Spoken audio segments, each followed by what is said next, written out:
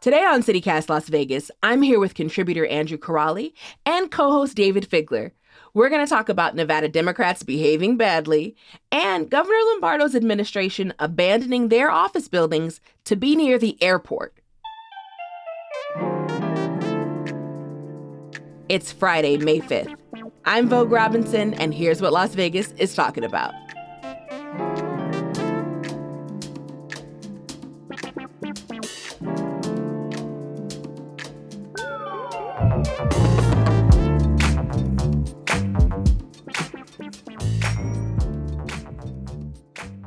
Good morning, David. Good morning, Andrew. How are y'all doing? Great. Morning, everybody. Awesome. So, it's a hot mess of Democratic shenanigans in the streets this week. So we would be remiss not to speak on it. Let's start with Justin Jones, who is out here deleting text messages, bless his heart. Allegedly, I think, or actually it's been proven. I don't know. Is it proven? No allegeds. Well, yeah, here's the wild thing about this whole Justin Jones, what are we going to call it, Textgate? No, don't title it. All my texts live in X's. In I don't deleted know. folders. Right? Leave it to Justin Jones somehow to make the developer who wants to put thousands of houses on our pristine, beautiful Red Rock area the good guy. It's like that's the crazy part of this whole thing.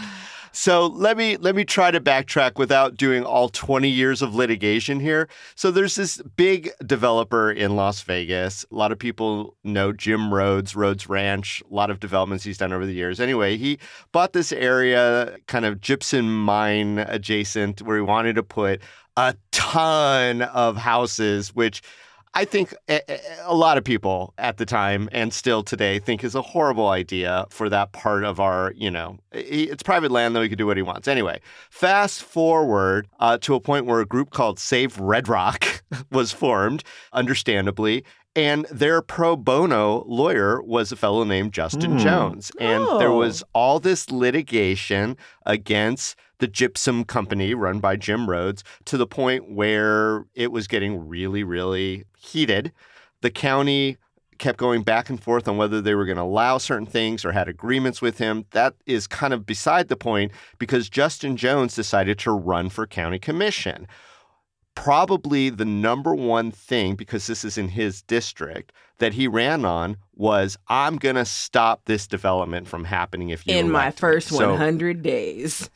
Right away. And to the point where he put on a superhero outfit in his backyard and took campaign photos showing him vanquishing the evil Jim the developer. You're kidding. I missed this. Like, it was bonkers. Yeah. Great photo. Go Google that photo, everybody. That's an image search you definitely want.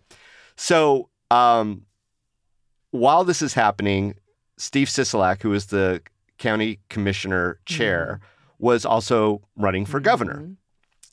And what happened was there was discussions trying to get Sisolak to kind of change a position or take a position that was unfavorable to the developer, all which is fine. You can lobby and do all this other stuff. There were votes that were going to be taken.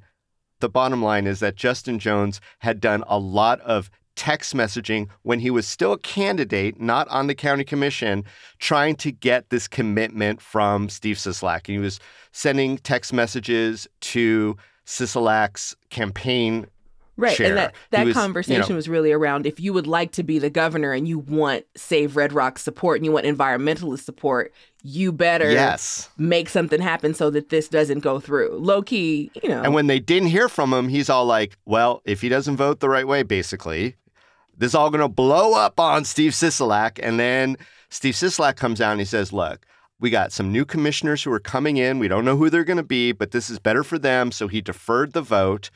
Justin Jones gets elected. Justin Jones comes in. Justin Jones does not recuse himself from the voting. The county changes its position on whether or not to allow Rhodes some of the things that he thought he was going to get. Lawsuits are still going. And on April 19th, after the vote, which basically said no to Jim Rhodes, Justin Jones deletes all the messages on his phone for always going back from April 2019 to history. They're all gone. So now Jim Rhodes and his lawyers go into the federal court and ask for sanctions against both Justin Jones and the county. Now, they had found some of these text messages from the other end through the whole process of litigation and discovery and depositions and things like that. Justin Jones was also deposed, and he gave very lawyer answers to, did you delete all those text messages because they were bad for you? Or is like, I don't even know if I deleted the text messages, basically. He was talking all around it. And Justin Jones, we should point out, is a lawyer. Lawyer's gonna lawyer. Yeah. So anyway, he never said anything that the judge ultimately said was a direct lie. She just said he was not being truthful, and he was making select word statements to avoid the truth, that sort of thing. Clean lies of omissions. So what does this all mean? Yeah, what does it mean?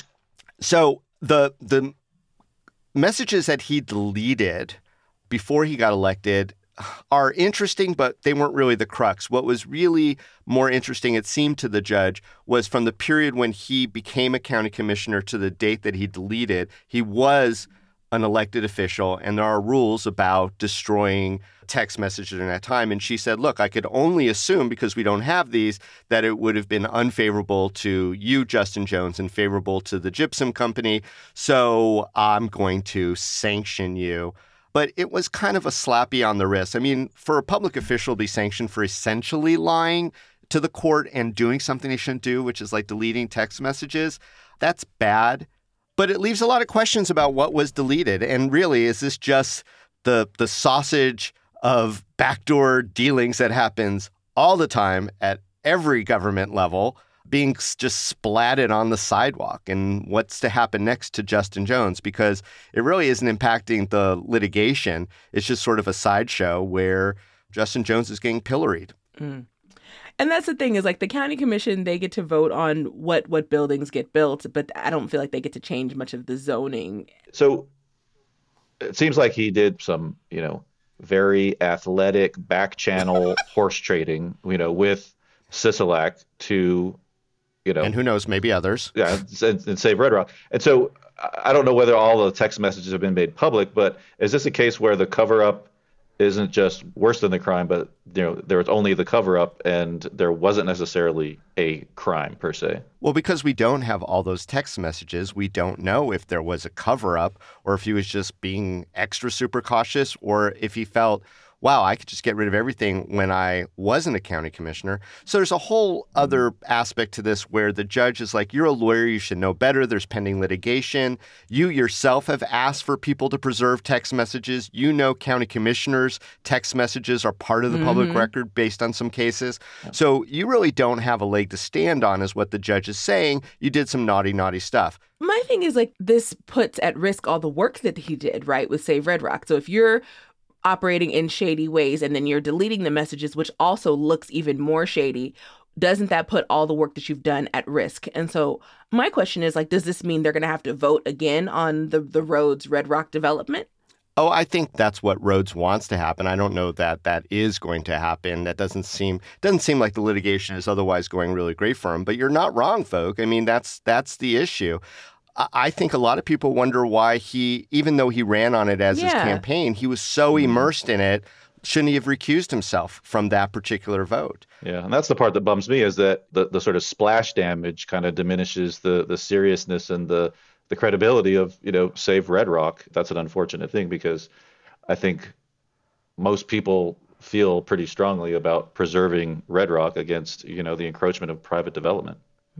So is it preserving Red Rock versus preserving text messages? That's the fight we're looking at. There it is. At this point, it's about, are we preserving Justin Jones? Because literally at the public comment meetings that they had for the commissioners, it was like multiple people stepping up to the podium to just say their piece. It was like, you can join a whole list of a bunch of other corrupt Democrats and resign. You're a cancerous sore, somebody called him. Like, it was steamy. It was grilly. I want to point this out, though, very clearly. If you look at the roster of the 10 people who came to that county commission meeting who were so, inspired to just scream at Justin Jones. Most of them are political operatives from the Republican Party. I don't think a lot of ordinary citizens woke up in the morning and go, hey, this guy's deleting text messages. I'm going to go down there and call him a cancerous sore. Yeah, and there were a few perennial gadfly candidates in the mix, too. I noticed a few notable names. Yes, they have their regulars, but I mean, it's still about his integrity, So, I mean, Andrew, what do you think? Do you think that he needs to resign? I feel like resigning would, is sort of an outsized, punishment for this, particularly since, there hasn't been a determination of, whether or not there was actually a crime committed. So I feel like in some ways, this sort of, public comment roast is, part of like the disproportionate sort of outrage machine that is just, kind of churning every day now in the public discourse. David, what do you think? I mean, I agree with that. I think that there needs to be more of a mea culpa, at least for the process for Justin Jones. I don't foresee it coming.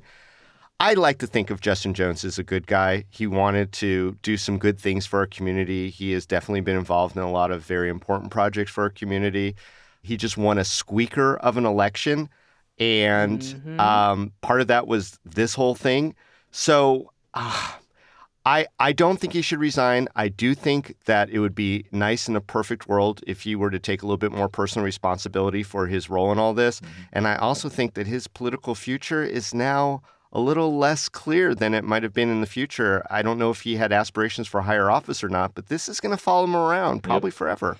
Cloudy with a chance of meatballs.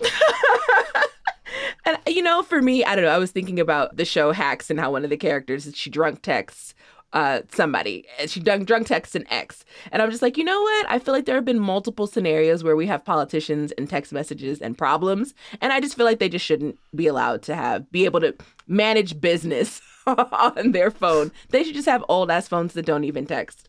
Don't legislate by text. Like, don't do that. Y'all. Don't have those conversations by text message. Pick up the phone and make the phone call. But, I think there's something to be said about transparency. And I think that's really a requirement for the role if we want people to operate, in an be an idealistic politician, whatever that means. But it sucks. But I think, even though sometimes when you resign, sometimes the resignation is the admission of guilt. And I think Justin Jones ain't finna do that. I think maybe that might be the right way to go. We'll see what he does, though. He's already lawyered up. That's vogue as a public comment right there. Oh. We'll see what happens.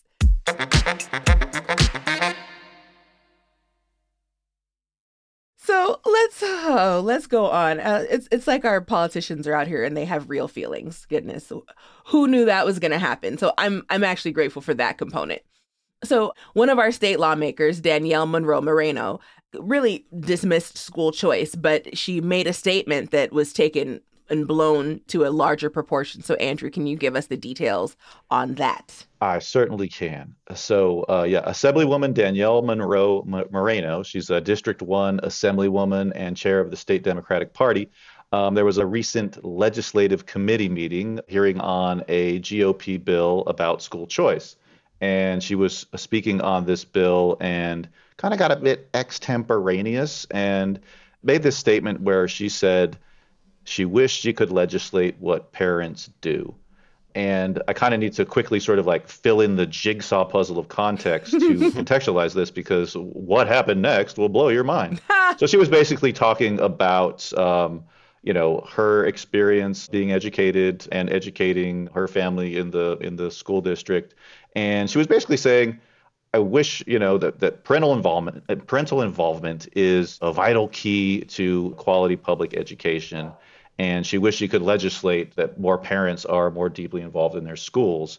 However, lo and behold, the conservative press, particularly in this case, the Free Beacon, a conservative news website out of Washington, D.C., kind of took this video and kind of blew up that comment and sort of took it out of context to kind of paint Monroe Moreno as this out-of-touch lawmaker with this sort of ivory tower contempt for school choice. Hates parents. Right. Doesn't want parents to be able to do anything. She wants to legislate their thoughts. Isn't that a total woke left-wing radical who's going to destroy our world sort of angle. Exactly. If I'm not mistaken.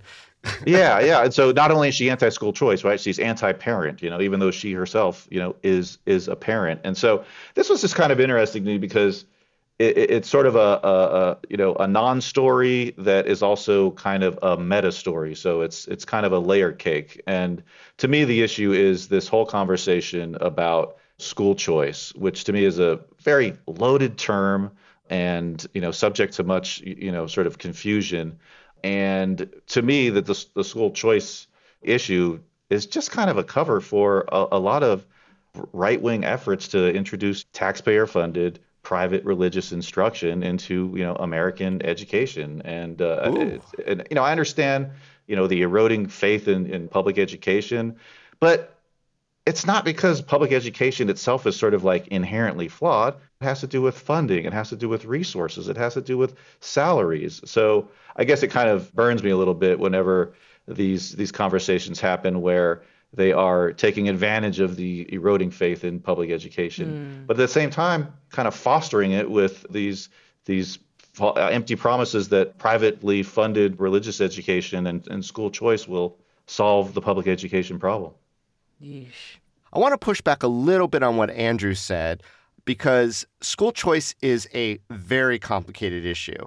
Religious schools, I'm all with you on that one, Andrew. And I don't think that charter schools are in any way a panacea of solving the problems of some of the lower performance in some of the Clark County School District schools. However, there are some good other and alternative options that if parents could do that, and if it was the right fit, it makes sense. Sometimes taxpayer money arguably could go for those type of things, but it's this big conversation. I don't disagree, though, that a lot of code for school choice is like this kind of religious instruction or perhaps instruction that doesn't include the full history of the United States and all the other things that are part of this giant culture conversation. I mean, do y'all think that this was blown out of proportion also because she just stepped into the position as the Nevada Democrats chair? Oh, probably. But this is now an all too familiar pattern with the new GOP in Nevada as they're trying to build a machine is attack, blow up, utilize this right-wing media so it distanced itself from Lombardo, but then all his operatives are retweeting these quote-unquote news stories. I mean, I think it's very instructive that no mainstream media has really picked up on this interpretation of DMM's comments. However, it's not going away. They're pounding it on social media. Look at these articles. DMM hates school choice, but more than that, doesn't trust parents to do the right thing for their own kids, doesn't trust parents and wants to legislate their behavior. And that's outrageous. She needs to go. So it's like whenever you have an opening, attack the Dems as best you can. And she's a high value target because she is now the chair, as you said, Vogue, of the Democratic Party in Nevada. Yeah, and I'm glad you said that, David, because it actually is in some ways worse than taking her comments out of context.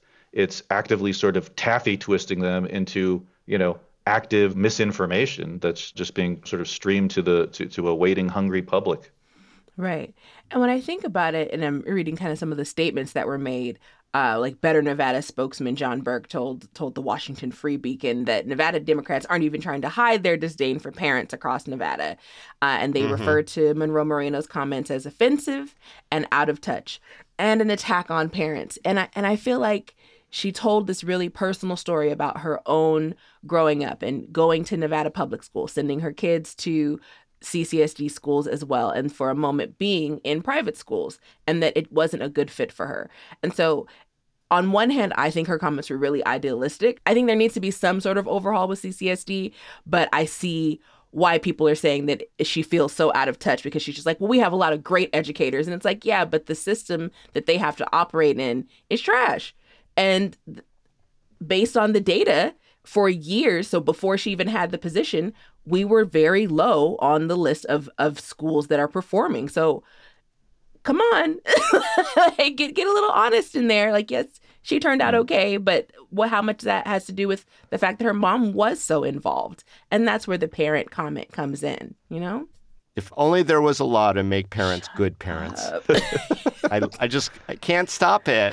I can't wait to see that taken out of context and thrown all over Twitter. David does definitely not care.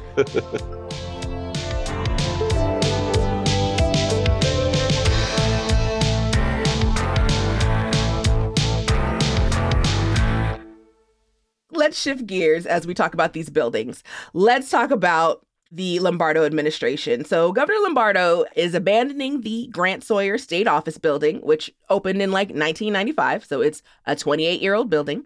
You know, it's out here living its life, about to hit that 30. The building is located near downtown. And what they want to do is leave it and buy some property over at like Warm Springs in Bermuda near the airport. And they want to buy it in phases. So they'll get a total of 20 buildings by 2025. Like the why around this is comparatively, like it'll cost them $263 million. And they'll get 835,000 square feet of space at this new building with all the new little cutesy little, offices. The old building, the Grant Sawyer building, is reportedly gross. Like it has leaking sewage, unregulated office temperatures, and dilapidated infrastructure, to provide you with like the direct quote. And supposedly, it's going to save the state money. So instead of like rebuilding the old building, that's a lot of buildings. Instead of like revamping the old building, they just want to go ahead and say, leave the old and head over to the semi-new. I was like kind of questioning the numbers a little bit because it was just so funny to me that the price tag for rehabbing Grant Sawyer just happened to be $470 million for 470,000 square feet. Right. And so it had a little bit, a je ne sais, pulled out of the air kind of thing. Yeah. So I wasn't quite sure how to make of that. So what do y'all think the governor should do with this building with its leaking sewage, unregulated office temperatures, and crappy infrastructure? Well, I'll say if it's anything like some of the other buildings in that area that have been abandoned, its future does not look bright. If you look at the Reed Whipple Cultural Center, which was an amazing building when I was a young person, that's been leveled. That's gone.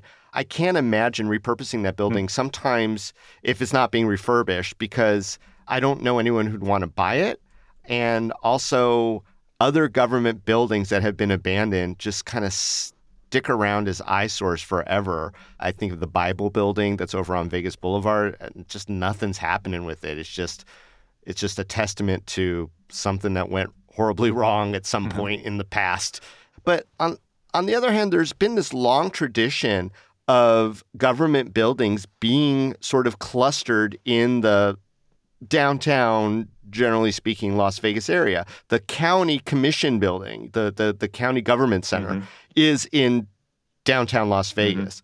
And Grant Sawyer is the place where a lot of people go to give testimony or engage with government services from the state level. It is part of a very familiar way to go. To move it up to, Warm Springs, up by the airport, et cetera, that definitely is going to impact people's patterns of engagement with their government. I do appreciate David's point about, is it moving, vital services further away from the populations that, that use them and that need them? And I guess that would be my concern. It seems like there's an efficiency argument, going on its face, which sounds reasonable, but I think there's some underlying issues to it that David pointed out. For y'all as locals, would you want to work near the airport or in the downtown area? Some of the argument was if it's near the airport, then it'll make it easier for those who work within the state, the city, and the county, So that was like part of the argument as well. Well, they have to wait 3 hours for an Uber to get over there, so that doesn't always add up. Well, some of the interesting elements of it, too, was that the legislature is looking at possibly using some of those buildings as well. So the legislature has its eyes on 3 of the buildings, but not enough senators voted yes to get it. But I don't know what that building, there's gold in them hills. Like, I don't know what's going on in those buildings, but apparently they're really interested. Andrew, where would you rather work, near the airport or downtown? Oh, I would naturally work downtown. It's so much more colorful and engaging and convenient. That's an easy for me. And plus, driving on all the mega structure swoops are in the airport area nowadays, low key terrifies me.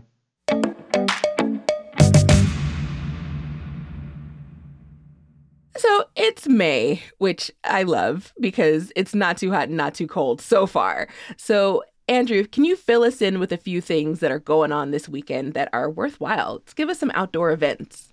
Yeah, actually, this weekend there are some really cool festivals popping off downtown and elsewhere. One I've got my eye on is the 2-day Hollow Hollow Music Festival, which is happening Ooh. at the downtown Las Vegas Event Center. And they're going to be kind of just, taking over the area with this outdoor reggae and island music festival. So that sounds kind of cool. And then another one on my at the other sort of end of the speedometer for a dose of like small town quaintitude. The Spring Jamboree is happening this weekend in uber quaint Boulder City. Aw. And so this is going to have activities for the kids where they get flung violently through the air and they squeal. They're going to have people selling art, vendors, food, bands, all that kind of jazz. And then another one coming up in a couple weeks is the Henderson Art Festival, which is going to have a Mother's Day themed. It's Aw. 13th and 14th at Water Street Plaza. Yeah, so they're going to have a lot of like fashion, decor, spa items, things like that. And yeah, Henderson's actually been popping with some really cool events. So that's definitely on my radar. Cool. Henderson, for all your mothers. All the things to do. That's a freebie, Henderson. You could have that one. Awesome. Well, David and Andrew, thank you so much for joining me this morning on the Friday News Thank you. Roundup. Always fun, Vogue. Take care.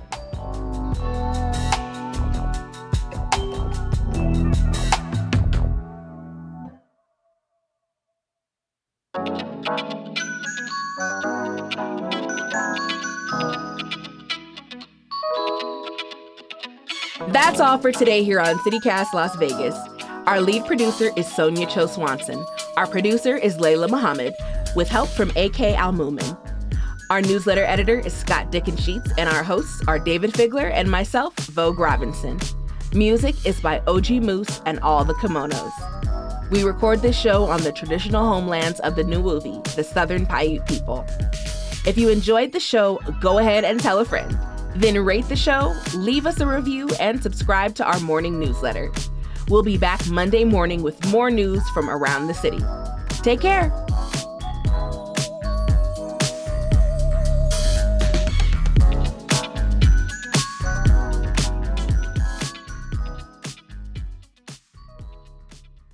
I feel like I should retract that whole thing at rambled.